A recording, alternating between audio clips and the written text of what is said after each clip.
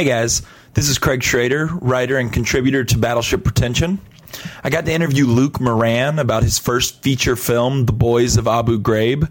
Luke was a really nice, genuine guy, and I hope you all enjoy my conversation with him. Here it is. How are you doing, Luke? Great. How you doing? Thanks for having me, by the way. Yeah, thank you for sitting down with us. Well, just to start off with, can you just tell us what The Boys of Abu Ghraib is about? Well, in 2003, there was a scandal, and the news broke in 2004 that made international headlines around the world, and it had to do with prisoner abuse at this prison called Abu Ghraib, which was a prison originally run by Saddam Hussein that the U.S. military commandeered, and it became a detention base for the military. So the film is somewhat about that, and it's a fictionalized backstory of the things that went on there, seen through the eyes of a fictional soldier that we created, and it sort of follows him through his journey, and he sees all kinds of crazy stuff there. And one of the main things that happens is he befriends one of these detainees who's being held and interrogated there. And over the course of the movie, you kind of see how both of these characters change from their experience at the prison. Yeah, and the fictional soldier in your movie is Jack Farmer. Is he based on any person or individual involved with the scandal, or is he an amalgamation of several? Exactly. He's sort of a combination of no specific individuals, but the experiences and the types of people that we're most drawn to from our research. We mainly wanted to take a guy who was the best of us, was a great guy, went into the war with great ideals and intentions, and demonstrate how, through war, that person can change and come out the other end being someone who's capable of doing those. Kind of just a human experiment to see, how these things happen, how do these things happen? I think that's a question that a lot of people have when you look at scandal like this, and our goal is to sort of answer that. Yeah, and that was actually the part of the film that I connected with the most is how non-judgmental your film is towards not just Jack but the other people involved, despite it getting into some pretty brutal stuff. Is that a difficult balance to strike, to tell this story but also still embrace your characters? Yeah, man, that's awesome that you think that, because that was definitely a goal. I mean, we didn't want there to be this feeling of the filmmakers influencing how you feel about this scandal and this part of history. It's so precious, it's so controversial, it's so touchy that we didn't want any political. You have to really toe the line, like you said, and because there's politics involved. And at the end of the day, we wanted to tell a human story. And it's tough because you want to make the characters really interesting and have fun with it as a filmmaker, but on the other end, you have this enormous responsibility to do justice to this time in history and the people who went through these things. As I mentioned before, you're the writer, director, and the star of the film. Were you writing the film with yourself in mind from the very beginning? Yeah, I started as an actor, and part of my journey has been that I realized I want to become a filmmaker as well and develop these opportunities for myself as an actor by writing and directing. So when I started writing it, I definitely had myself in mind to play at least one of the characters, and it ended up being the lead role that I wanted to go for, and that was sort of part of the process. Yeah, is it more difficult writing for yourself than it would be to write knowing that a different actor would be playing that role? Partly it's easier because you know what you can and can't do, but I feel like I learned a lot from this because you sort of you gotta try not to write yourself into the character, and I think I did that. You end up wanting to sort of be a nice guy, and this is, and I find that now I realize that, being, can you curse on this or no? Oh, yeah, sure, go for it. Okay. I won't now, but just so I know. Sometimes watching an asshole or a jerk it can be more interesting than watching just a really nice guy. And for this character, it was really important that he starts out as a really great guy. But I guess what I'm saying is, at the end of the day, you want to write away from yourself, or I guess in the process, write like you're not writing for yourself, and then come back to it and be like, okay, how can I infuse myself into this and find the pieces of me that work the best in it? So, sure. Were there any other actors who directed themselves that you were influenced by? Oh yeah, well, I mean, one of my favorite movies of all time is Braveheart. I think that movie's kind of got everything. And that's the type of movie I want to make. So,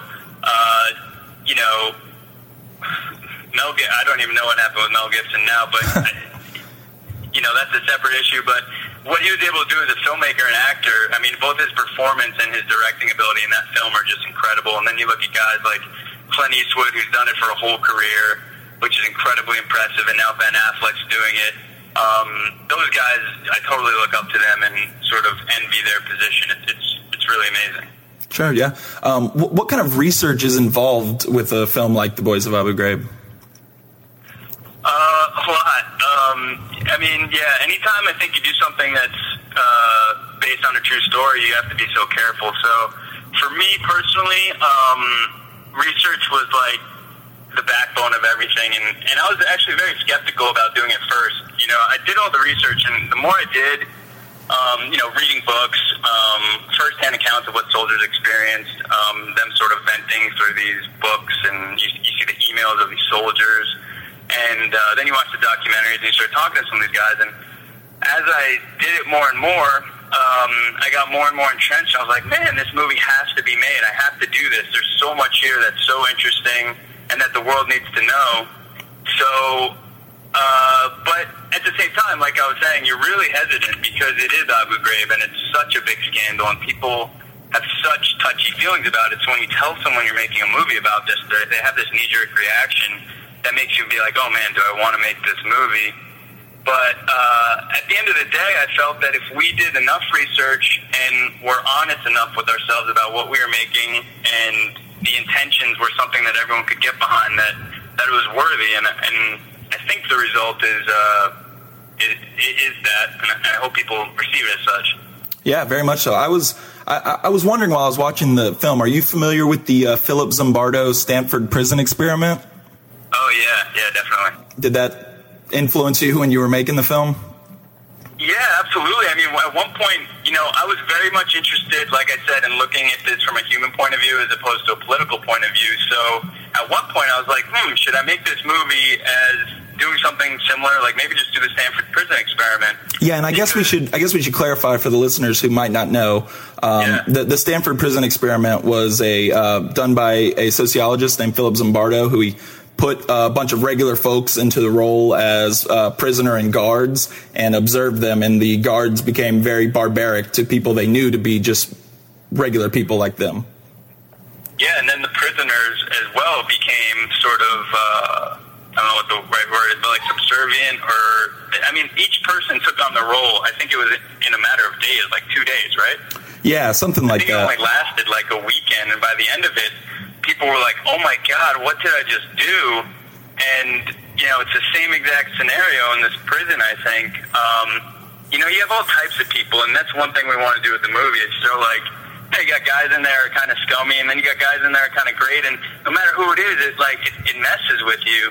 So, yeah, I was totally interested in the psychology of that and how those things happen. It's kind of fascinating. Right, very much so.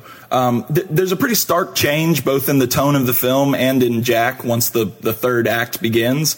Was it harder to handle that change of tone and character as a writer or director or an actor? Not really. I mean, I guess, once you write it, you kind of know what it demands of you, and you live with it for so long, but by the time it comes to acting it, it's sort of just the next natural step. So, I mean, obviously, the film has, like, a huge emotional range. That was definitely taxing, but I don't know that the third act wasn't necessarily any more taxing than the others. I mean, funny enough, the scenes I think you're referring to when he sort of, I don't know, do you guys usually do spoilers on here? Well, I was gonna leave that up to you. I designed most of my questions to avoid spoilers. Yeah, well, I'll kind of avoid it, but he goes through an experience where he really changes, and there's some, like, very high emotional scenes on all ends of the spectrum. Some like screaming, yelling, kind of going crazy. And funny enough, because of the shooting schedule, we had to shoot all that in the first week, which was like a few of my first scenes. Oh, that wow. was really scary because I was like, man, if I don't get this right, the whole film doesn't work. So that was really scary. But once it was over, I felt like I was home free and that I could kind of cruise through the rest, you know? Yeah. And I believe some of the scenes you're referring with are with, I feel like I'm going to butcher this name. Ghazi. I'm sorry? The detainee, Ghazi, right? Yes. The actor Omid Abtahi, is that correct? Yeah, Omid Abtahi. Okay, yeah, their relationship is great in the film, and you know, at times very moving and touching, and then other times is contentious and just hard to watch. What was it like? What was it like working with him in those scenes? Oh man, he's a really great actor. Even in the editing room, like take to take, it's all, you know, for me, I've got some really bad takes. I've got some better takes. For this guy, it's like he's on fire the whole time, and it's kind of frustrating. In the editing room, that is. But when you're in the moment on set, it's amazing because he's giving you so much, and he felt so authentic. I mean, it's actually really surprising. He's an American who grew up in Southern California, but he's got his family's from Iran, so he's got a background that's somewhat similar to the character that perhaps helps him relate to it more. But such an incredible actor and feels so authentic that you kind of lose yourself in it. And like I said, we were both kind of scared that the very first scenes we were doing were the most intense and the most important of the film. But yeah, I remember on a couple of scenes, we did my character's coverage first, so I was sort of able to set the tone. And, I just really went for it, and it got pretty emotional, and I think he then responded to an even higher level, and then I was like, we kind of just built off of each other, so it was amazing. Yeah, you guys worked really well together in those. There have been several films in the last few years that deal with rational people acting irrational for the sake of some, at times abstract greater good. I'm thinking of your film. I'm thinking of Craig Zobel's Compliance, and more recently E.L. Katz's Cheap Thrills. Is this kind of theme of rational people acting irrational? Is this a product of post 9/11, post-war mentality? Wow, that's a fascinating question. I don't know. I hadn't really thought about it. I mean, for me, I was definitely just sort of interested in, because that's what Abu Ghraib was. When you think about these things, like, how does most of these things occur? Like, I haven't seen that film Compliance because I actually just learned about it, but it looks really fascinating. It's sort of like, in each of these scenarios, it's baby steps to the end result, right? It's not like someone just flips on a dime at one moment. Essentially, yeah. Yeah, each step you change a little bit and you adapt to your environment, and it's just fascinating how that can work as a human. And I don't know that this generation or this time is different than others, but I don't know. Gotta think on that. Well, I know the film is very good at avoiding getting political because, like you said, you want to get into the psyche of the soldiers and what makes them do that. But I'd like to get your take on it. I don't know if you've seen Errol Morris's new documentary, The Unknown Known, on Donald Rumsfeld, but he plays down the administration's involvement in direct torture orders. Do you think that the results of Abu Ghraib are a product of the administration, or more of a product of kind of what we were talking about with the Philip Zimbardo Stanford prison experiment? Yeah, I think it's like a little bit of everything. One of the things that we wanted to demonstrate in the film, without like really placing blame politically, was that these soldiers, a lot of them were really young, and this didn't only happen in Abu Ghraib. Like, that we'd be kidding ourselves. These things happened at Guantanamo Bay. Like, I've read all about lots of experiences and talked about with people about similar things happening in different places, and it's sort of like some of these guys were so young, and this cell block is understaffed, and they're terrified and told that these inmates or detainees are, the ones who are sending mortars over the walls every day and jeopardizing their life. Every day when they wake up, they're in constant fear that they're going to be killed by a mortar. And, I mean, Abu Ghraib was an incredibly dangerous base.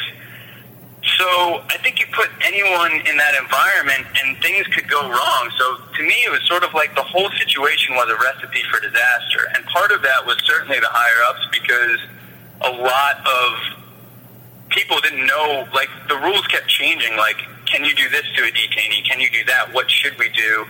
And I know, because I'd actually studied this in college from a political point of view, and I remember looking at the papers of, signed documents by, I don't know if it was Rumsfeld, I think it was Rumsfeld, where you put them next to each other and they had differing information on it. And when you think about how many levels that needs to filter down to get to a sergeant on one of these blocks, it's like, okay, what am I allowed to do today? What am I supposed to do? So I don't know that I place blame in any one specific area, but I certainly think that it was a really bad situation or circumstance that we had soldiers in, and then obviously some people took advantage of that circumstance once they were there.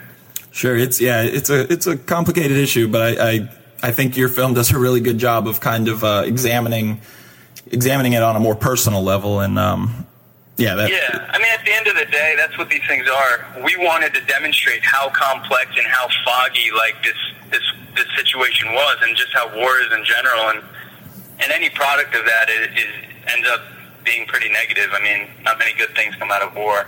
Right. Well, I just want to ask you one last question, and that's if you have any upcoming projects or films you're currently working on that you can talk about. Working on it. Nothing much to talk about, really. I'm doing a lot of research on a project that involves some of the crime on the border, like, the New Mexico or Mexico American border. I don't really know what story I'm going to tell, but that border is particularly dangerous, and I visited there recently, and it's pretty crazy some of the things that go on that a lot of us don't really get to hear about. So I kind of wanted to shine a light on that in a way, but that might be a little ways off, just kind of developing right now. Yeah, well, that sounds great, and I'm excited to see it based on your first effort with the Boys of Abu Ghraib. Thank you, and thanks for the support. Appreciate you having me on, man. Yeah, thank you. Well, thanks again, and I want to encourage everyone listening to go check out the Boys of Abu Ghraib. It's I know it's on iTunes and VOD. Is it still playing in theaters anywhere? I think it might be in a couple theaters, or it's on its way out, so you have to hurry. But today, actually, it came out on DVD as well, so you can basically catch it anywhere. Okay, great. Yeah. Well, thank you very much. I appreciate it. Yeah, it was a good time. Thanks, man. Well, there you have it. As we mentioned in the interview, Luke's film is available on iTunes and VOD and is now out everywhere on DVD, and I encourage you all to give it a watch. My name is Craig Schrader, and this has been my conversation with writer, director, and actor Luke Moran. Thanks for listening.